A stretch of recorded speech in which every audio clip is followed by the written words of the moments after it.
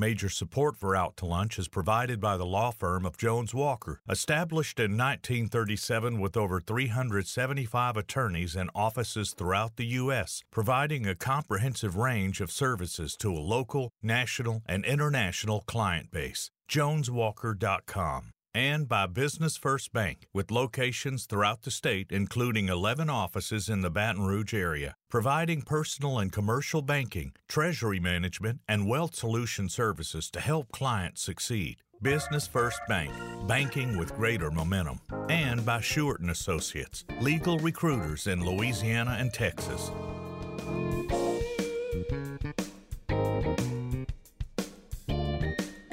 From Mansour's on the Boulevard, we're out to lunch with Stephanie Regal. Stephanie Regal is a broadcaster and editor of Baton Rouge Business Report. It's business Baton Rouge style. Hi, I'm Stephanie Regal. Welcome to Out to Lunch. We know South Louisiana has a healthy number of budding entrepreneurs. We've met many of them on this show over the past year. But one thing we hear over and over is that South Louisiana doesn't have a very well-developed entrepreneurial ecosystem. It's starting to change, but is it happening fast enough? My first guest today is on the front lines of building that entrepreneurial ecosystem. His name is Arthur Cooper, and he's the president and CEO of the LSU Research and Technology Foundation. It serves a vital purpose in the world of technology transfer by helping researchers at all the LSU campuses bring their inventions and discoveries to market more quickly by taking care of a lot of the paperwork and back office functions that are necessary when you file a patent. It's the kind of stuff researchers aren't necessarily good at, but Arthur is. Arthur, welcome to Out to Lunch. Thank you. And my next guest is an example of a local entrepreneur who has successfully navigated the waters of bringing a great idea to market. And he now has a patent on his product, which is flying off the shelves. He is Chris Zavala, and his product is Yellow Jacket, a smartphone case that, get this, conceals a stun gun. The story of where this idea came from is incredible. The story of how the company has grown, even Walmart.com is now carrying Yellow Jacket, is even more interesting. Chris has been with the company since 2014, and in 2015 was named its CEO. Chris, we look forward to hearing your story. Welcome to Out to Lunch. Thank you for having me. Well, Arthur, I want to start with you, and this is something that we hear a lot. I hear a lot at the business report that we have not been good at tech transfer in this state, not just at LSU, but in this state in general. Why has it been so hard? What have we been doing wrong? Historically, I think there was Louisiana universities, particularly the LSU system, was risk averse. Didn't want to license this because, you know, there could be a problem with that. And I think what you've seen, the change has been tremendous. I mean, I can't tell you, beginning with, particularly with President Alexander. Yeah. He has come in and we have rewritten the bylaws.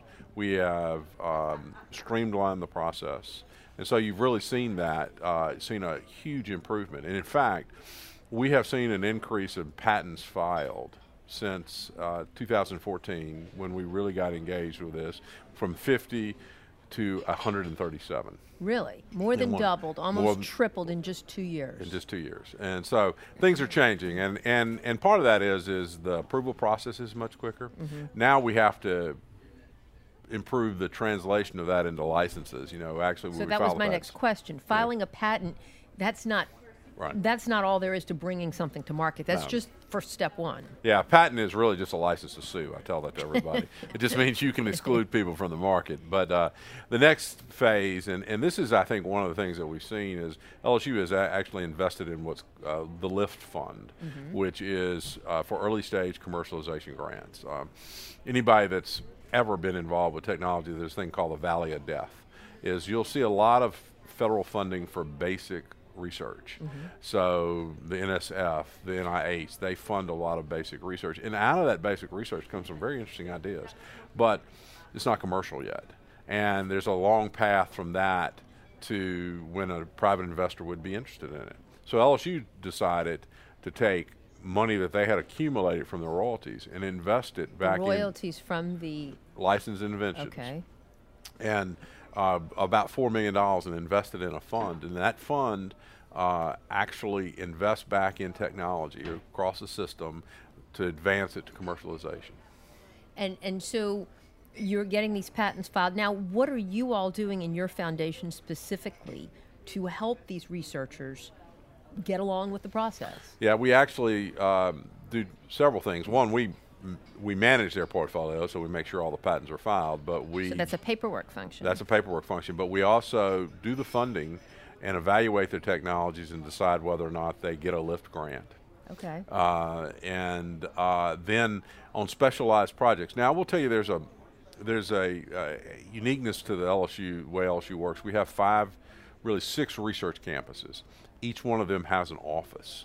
And what we really do is support that office. So if the office needs market studies, is this technology worth? Because one of the greatest benefits you can give a researcher is, and the old adage is, tell them their baby's ugly. In other words, you tell them this technology is just, it's interesting, but it's no good. Right. And so we do try to get early on, look at the market and say, well, this is nice stuff, but you really probably ought to invest your research efforts somewhere else. So that's an important function. So we do those market analysis, and then we assist when the actual license negotiations are going. But the front line is still with the campuses. Well, one of the exciting products that actually started out at LSU in one of the incubators there and has now come to market is Yellow Jacket. Chris, the story goes that the idea for a smartphone case concealing a stun gun came about when the original inventor, Seth Froon, was robbed at gunpoint in his own home, and the robber took many of his possessions, including his iPhone, but left the case behind. And after the incident, he received a stun gun for added protection and got to thinking, hey, this might be a fit. You're right about the incident with Seth. He realized that the one thing that people keep on them at all times, and they did a market study, 90% of people keep their phone within 10 feet of them at all times, no matter what. In fact, some people even take it with them, of course, in the bathroom, have it in their hands, readily available. So, and we won't talk about that at the dinner table. We here, don't have to. So the great thing about it is not just that it is on your cell phone, but it's something that you carry on yourself at all time. Right. At all times, it's not an extra something to carry like the actual standard stun gun. It is the Yellow Jacket, which is a stun gun that is concealed in a phone case with an external battery that also recharges the phone. So there isn't just one primary feature. It's not just a stun gun. We hope that you're not defending yourself 90% of the time. We hope that you would use it as extra battery charger, and then that once in a lifetime chance for some people that you are attacked or you feel threatened and you need some personal protection, you can go ahead and flip a little switch and inject 8 million volts of electricity into someone to get them away from you. 8 million volts. Now that's a lot. That is. It's actually above the standard stun gun on the market. The standard is around 4 to 5 million volts. We wanted to make ours a more robust solution. Wow. And not just a novelty. Is it very painful? I don't have experience with stun guns. It is, and that's where the name comes from, Yellow Jacket. If you've ever been stung by a wasp like the Yellow Jacket, the pain is sharp, immediate, and it lasts for about 30 minutes to an hour. And of course, depending on, with all electroshock weapons, depending on what part of the body you are hit on, it's going to be either more or less painful. Wow. Now, we mentioned Seth. He was the inventor. Is he still part of the company? I know the company has sort of gone through some iterations, and y'all basically this product took off, and then you basically rebuilt it, invested in it, and it's better now than it was originally, and it's now really growing. Seth made leaps and bounds from the very beginning of conception in the incubator program, and Sean Simoni was also involved in that, and they got it to market first. There were some minor setbacks that turned into major setbacks, like manufacturing. So over the course of the 2 years that I got involved, I had a group that got involved at the same time that I did. We together took this idea and this product, and we made it better, increased the quality, QA, QC. We increased the manufacturing output. We increased the research and development. Together we did what was so much harder to do in the very beginning in the startup phase. So y'all basically took an equity stake in the company, or did you take over it altogether? We took it over altogether. We have exclusive rights to the patent and the product. We are now developing not just hardware with this idea. The idea is personal protection that is convenient, right? So the idea isn't just a stun gun.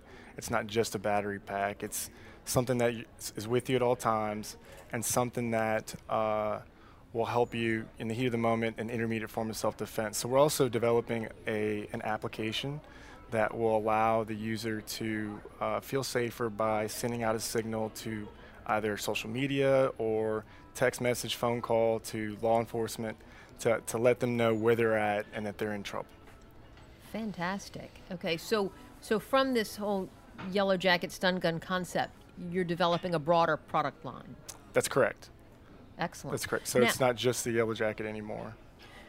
How many of these are you selling, and where are you selling them? We are currently in the middle of a relaunch.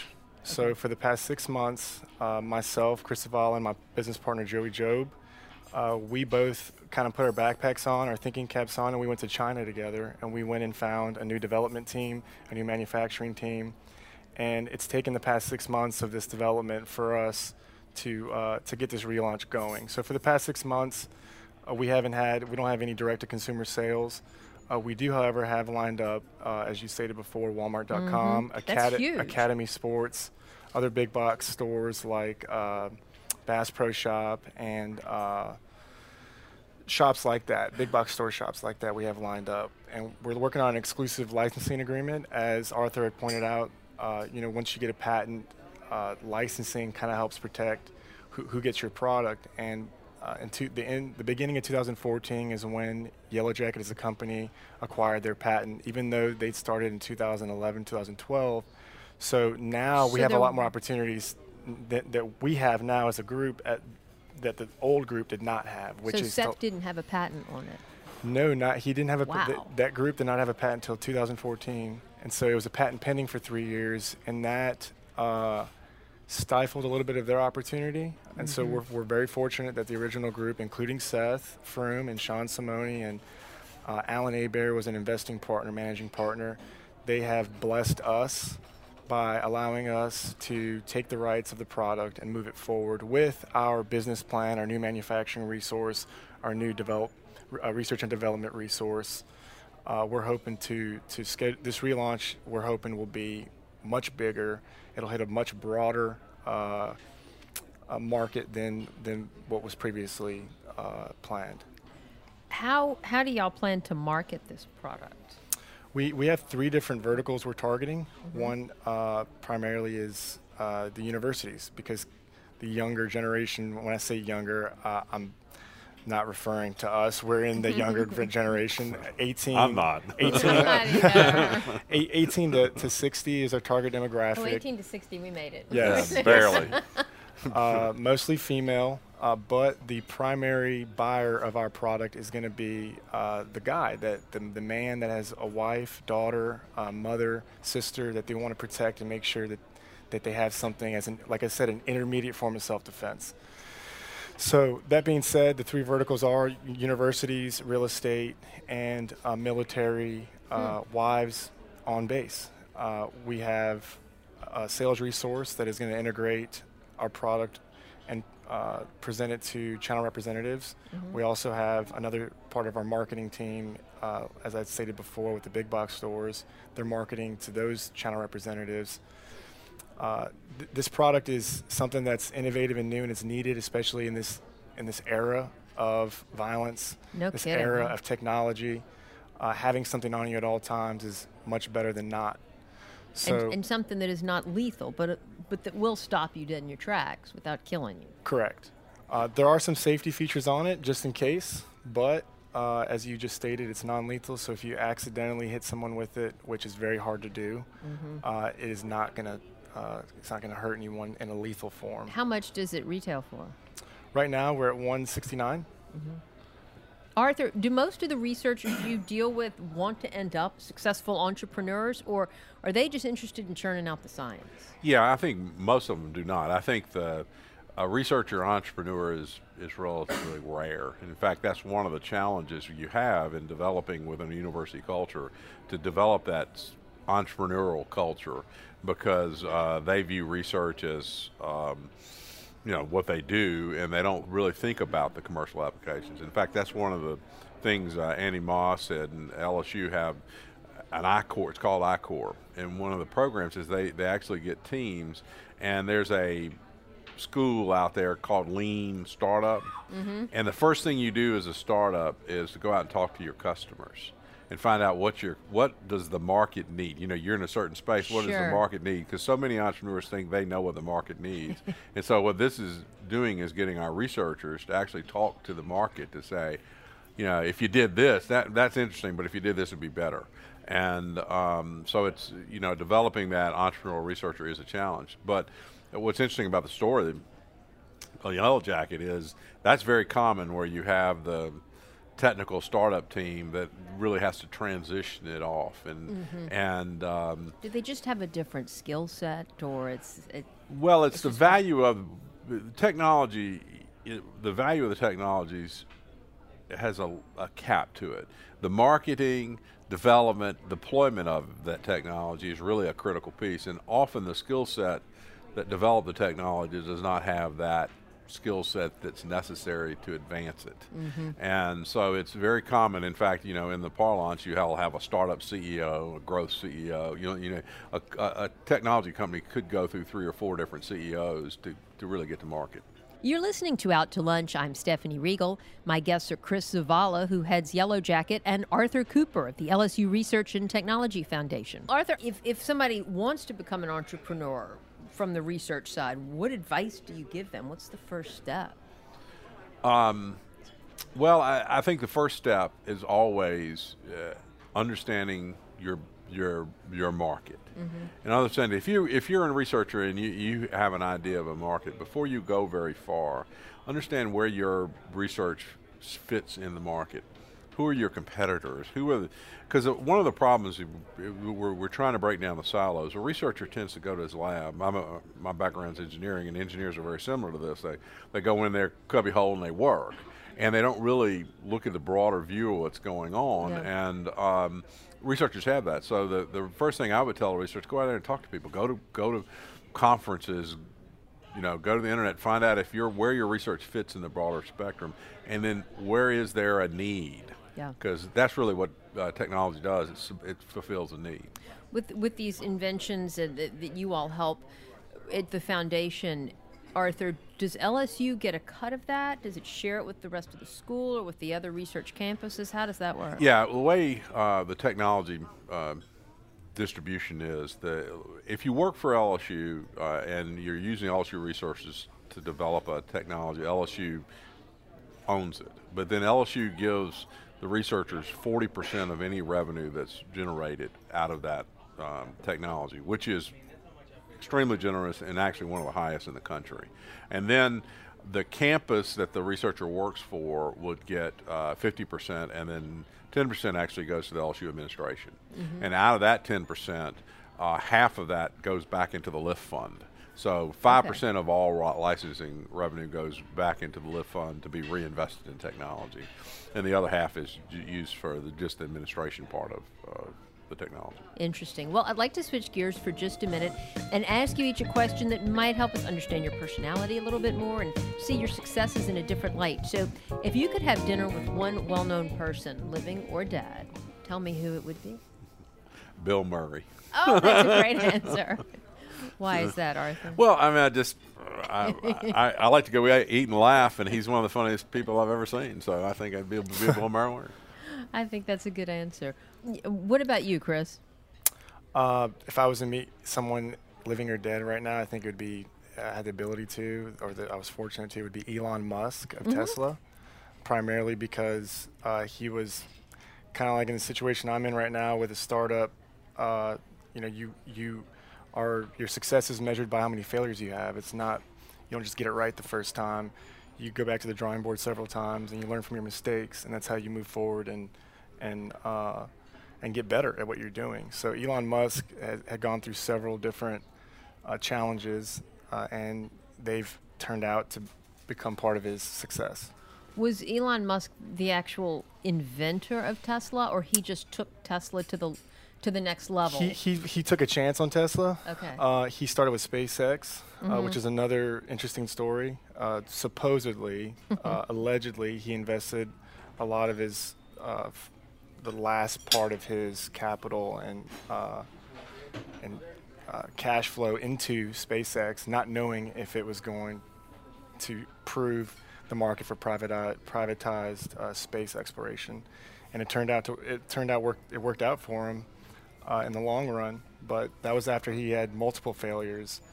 I think he had 6 failures before that. They say that's one of the keys to being a successful entrepreneur is to fail a few times.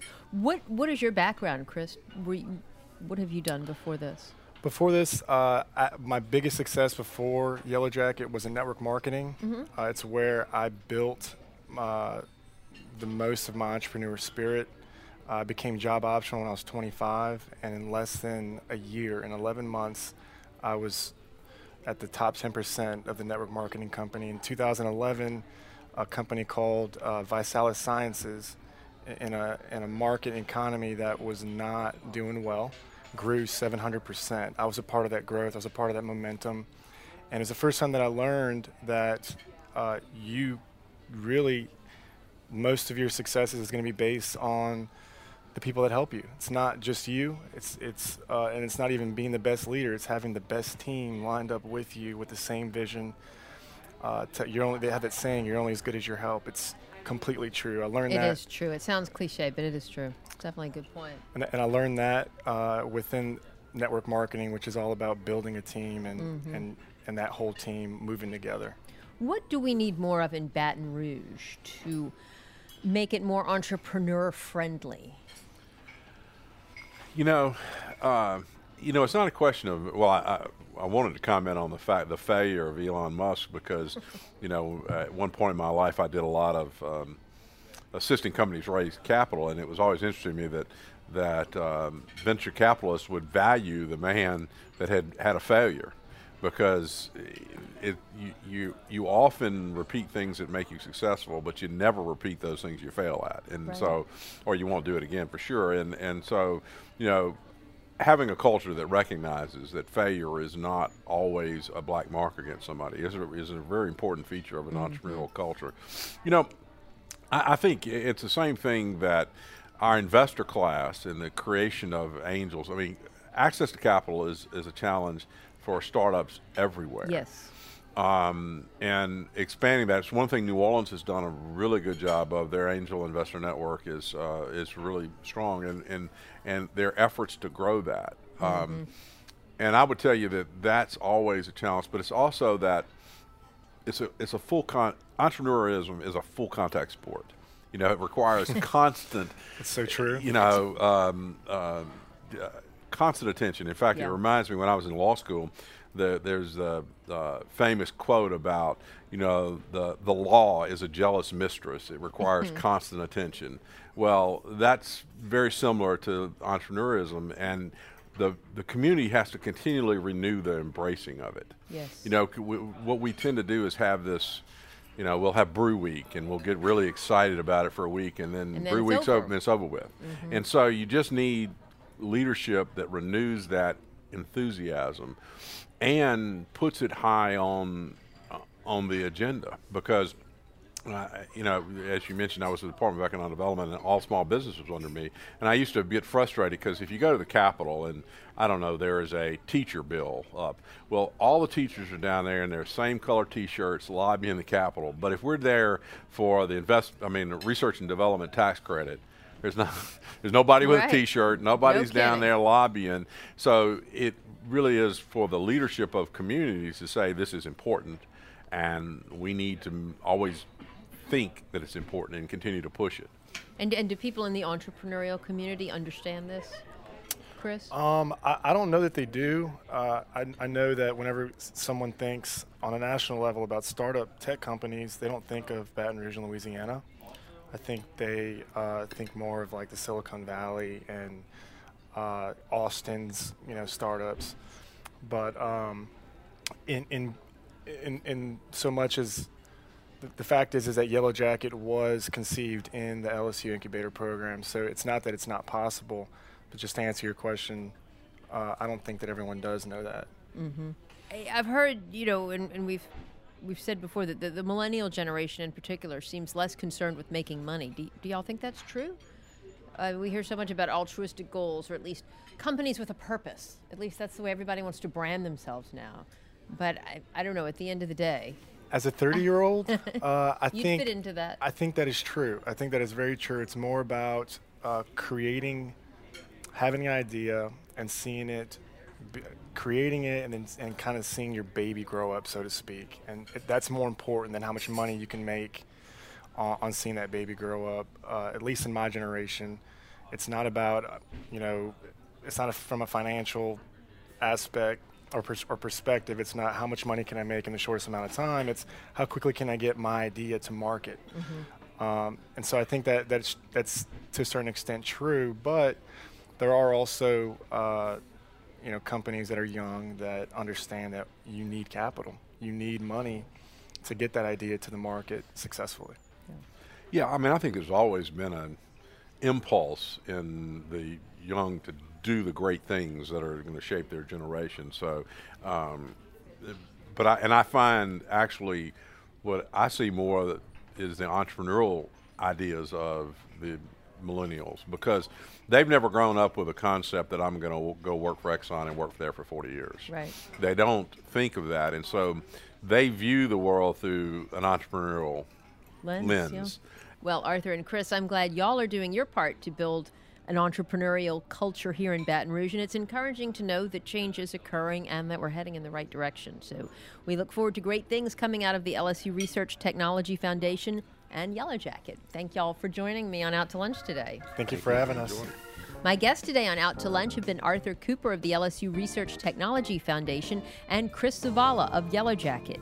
You can find out more about the LSU Research Technology Foundation and Yellow Jacket by following the links on our websites. It's batonrouge.la and wrkf.org.